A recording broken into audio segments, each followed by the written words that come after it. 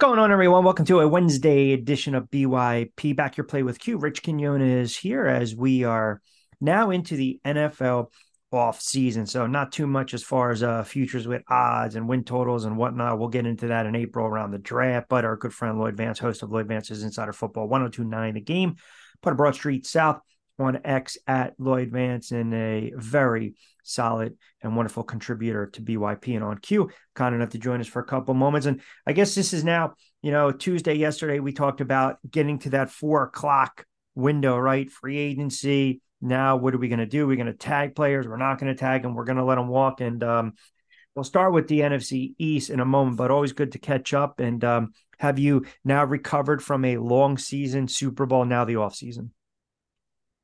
Yeah, as we always say, there is no off season anymore with the NFL, but taking a little time myself, but definitely started doing my studying Q because as you said, the franchise tagging period started yesterday, February 20th, and then it's going to last to March 5th. And I started doing some deep research for my show in terms of free agents out there, and then we have the combine coming up. So there's always something to talk about around the NFL. Yeah, so it looks as though the Giants, there's reports that the Giants intending to not place the franchise tag on Saquon Barkley. Now the talk is, okay, should they keep him? Should they not keep him? And we know about the life expectancy of running backs. I mean, we obviously saw last year when they tagged him. Players don't want to get tagged. He'll get annoyed if he gets tagged again. If he hits the market, it's almost a situation, well, you're not going to get anything for him. There's 31 other teams that will line up for Saquon. And if you've listened to me talk about it over the last several years, I'm a huge Saquon Barkley fan. I think he's a phenomenal player. However, there's always that caveat of you have to be on the field. And he's endured so many injuries. Even last year got banged up after he had an outstanding season 2 years ago. Him and Jones led them into the playoffs, and they got the big win on the road against Minnesota. But I'm of the belief that when we talked about Saquon during the season trade deadline right around October, that was when they should have moved him. Either fish or cut bait. Either you're going to go all in, you're going to give him a 3 year contract extension, or you're not. Like tagging him, I just don't see the purpose of doing that again. And if you let him walk, you risk the fact that you're getting nothing for him. Now, the numbers don't lie, Lloyd. Offensively, when he's out on the field, he makes Daniel Jones a much better quarterback. So whether it's going to be Jones, whether it's going to be DeVito, whether it's going to be a veteran backup, whether it's going to be another young quarterback, they need him on the field. But with all that being said, they're not ready to contend for a Super Bowl or a championship. And I just think it was just a draft pick at the moment. Gettleman, hand of God. Here we go. And now you're kind of ruining the day that you drafted him top 5 several years back, because we know the running back position, it's a dime a dozen, man. So what do you think the Giants are going to do, and what do you think they should do with Saquon Barkley? Yeah, it was interesting because for my show, we kind of looked at the NFC East to start talking about, all the rosters and looking at Mm-hmm. this off season. And I printed out each team's roster and you hit on a key position, running back. A lot of these teams, not just the NFC East, they're letting their running backs kind of let their contracts expire and look at what's out there in the market. And Saquon, as you said, years past, he would be high on the draft free agent draft list, but um, I just think the league's kind of devaluing the position. They don't want to pay these guys $12 million plus a season. We're even seeing, Christian McCaffrey, who's the highest paid back in the league. He was very beat up at the end of the Super Bowl. You could see after all those hits, he had a lot of touches, close to 30, catching the ball and running the football. And let's not forget about blitz pickup. There's just so much involved with that position. So when I look at the Giants roster, uh, Saquon and Matt Breida are both free agents, and I see a lot of these teams going into the draft and saying, you know what, we can get a younger back out there, whether it's an undrafted free agent or get a kid day 2 that can come in there and carry the mail as long as their offensive line is in order. So, yeah, I don't think the Giants bring back Saquon Barkley, and he'll have his opportunities out there because um, it's going to be interesting to see which of these free agent backs get signed. There's just so many of them. Yeah, I mean, so again, I guess you almost stuck between a rock and a hard place. Like if you look at the notable free agent running backs, Derrick Henry, Josh Jacobs, Austin Eckler, Zach Moss, Gus Edwards, AJ Dillon. It looks like the Bengals, Cincinnati's going to cut Joe Mixon. You got Saquon Barkley, you got Pollard. There's going to be an influx. There's going to be a substantial amount of movement. But again, I still go back to if they were going to trade him, they should have traded him.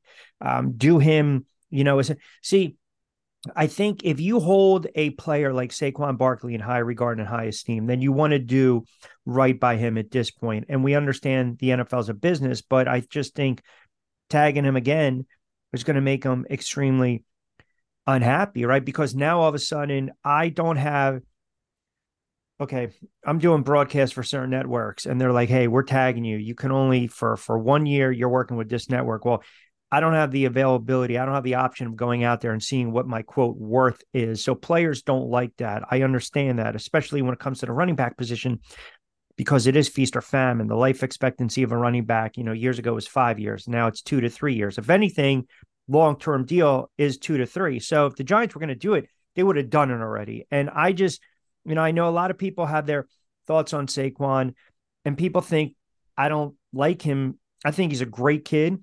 I think he's a great player.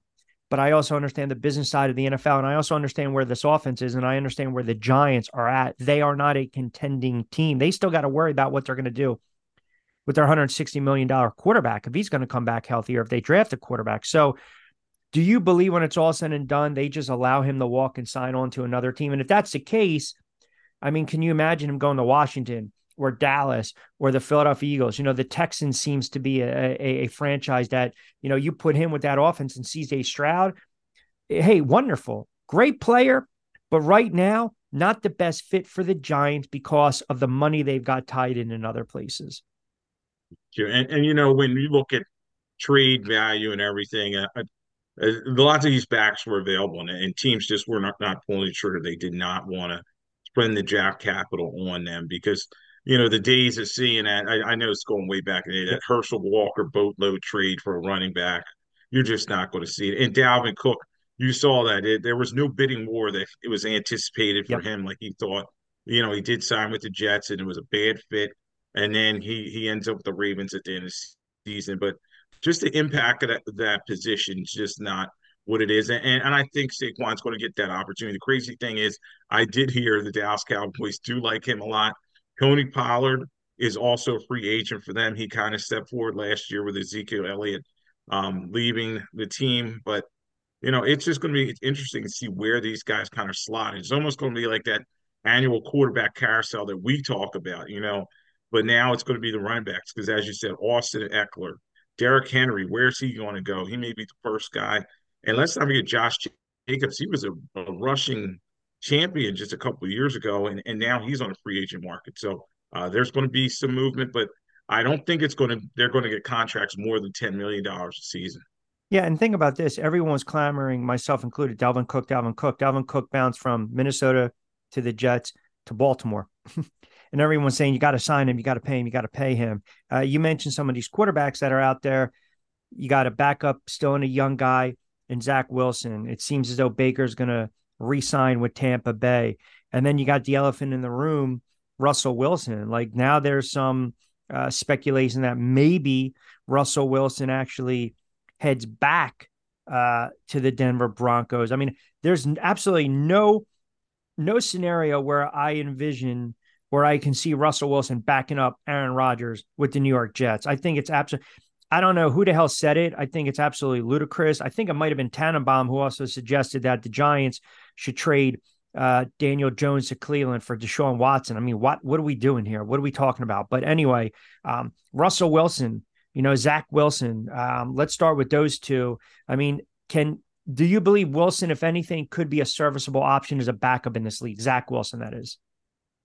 Well, Zach Wilson's going to be interesting too, but we always see these young former high draft pick bonus babies. They get at least one more opportunity around the league. We saw a guy like Paxton Lynch bounced around and he really couldn't play. And somebody's always going to be enamored with Zach Wilson's uh, take in the pre-draft process. You know, a guy with a big arm.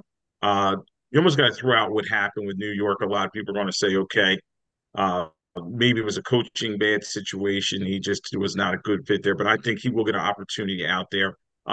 Russell Wilson, that is an interesting name. I don't think he's going to be back with Denver Broncos. They're going to have to take that huge cap hit. You know, it may be a $40 million hit this season. I think they can spread it over the next couple years or so, but it's going to be a very high number. And you saw him and Sean Payton, that relationship is broken. And one quarterback that you did name, and it's going to be interesting to see if he gets in the mix, is Kirk Cousins with Yep. the Minnesota Vikings. He Yeah. has expressed that he wants to come back there, but he has the Achilles injury, and we'll see if he's going to go back. And you know, the teams we know they're in play: the Atlanta Falcons, Pittsburgh Steelers. They need quarterbacks. You know, maybe even the Washington Commanders. So, do they go the free agency route with an older guy, a bridge guy, or do they go after one of these young quarterbacks in the draft? Yeah. Well, former Cincinnati wideout Chad Johnson, speaking on Nightcap, says that Russell Wilson is going to be joining Pittsburgh. You know, a little quote Birdie told him the Steelers are the favorites to land Wilson, minus 250 odds to some, according to DraftKings. So that kind of tells you exactly where Pittsburgh is. I mean, they made the mistake bringing in the vet Trubisky. Obviously, it looks like they don't have any confidence in Pickett as well.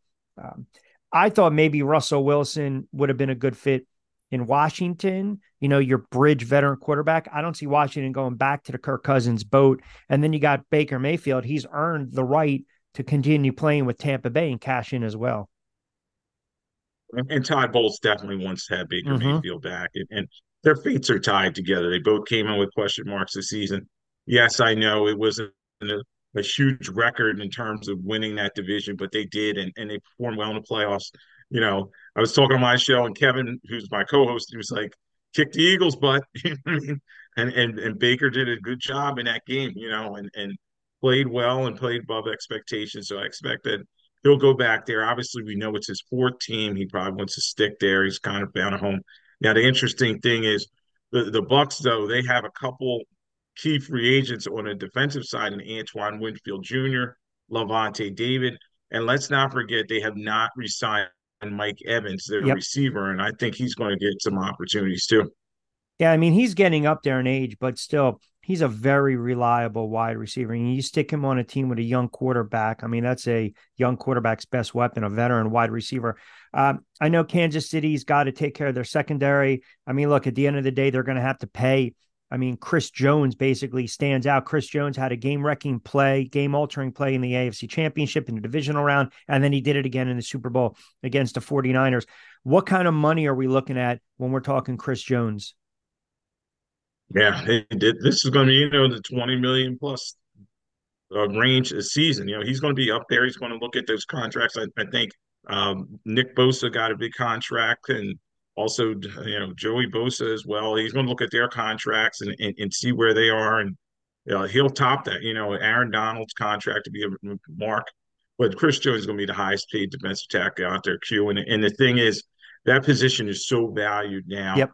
He has his rings. You know what I mean? And when a guy gets his rings, he may look for that last big paycheck. He's going to be Yep. 30 years old. We all remember Richard Seymour doing that with the Patriots. He played so well for them for so many years, but then he could not turn down the money that the Raiders gave him Yep. free agency. How about the other Josh Allen, outside linebacker with Jacksonville? So no longer the other Josh Allen. I mean, he had a great Yeah. 2023, tied second in the NFL, 17 and a half sacks. I don't think, you know, teams should get their hopes up about grabbing him. I mean, he's an outstanding player. He's going to be with Jacksonville, and you start to build around that core. Um, I think he's going to get paid. And then we were talking a little bit about the offensive side. You mentioned Kirk Cousins with Minnesota. Listen, I don't believe he comes back to Minnesota. Uh, he's 36. He might be that 2 to 3 year stopgap quarterback. And then you got T. Higgins with Cincinnati. So we'll get to those two that I just mentioned. But how about Josh Allen with Jacksonville? Definitely going to return with the Jags. Yes, I think Josh Allen, after that 17 and a half sack season that you talked about, breakout season at the right time, you know, he's going to get that contract. But I know they're trying to talk to Jacksonville with Trent Baalke, Yep. the general manager there, trying to get it done. But he may be a candidate that gets franchised because they're not going to lose him. So I expect him back with Jaguars. There's not a lot marquee guys on defense, but they need him. When you talk about Cincinnati and T. Higgins, Jamar Chase is there, and they know they're going to have to pay him eventually, they just can't keep everybody. So I think T. Higgins is going to hit the market. He's going to be an interesting guy. Is he going to be that ascending two to a one, or is he going to be one of those guys that changes teams? And he said, okay, he was always better as a complimentary number two guy, but he's going to get his chances. Had an up and down season where he had some big catches, but he also had some drops. So it's going to be fun to see where he lands.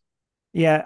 Also, so Higgins with Cincinnati. I mean, is he ready to be that number one wide receiver? Franchise tag looks like it's a strong possibility. He's 25. There's probably going to be a bidding war.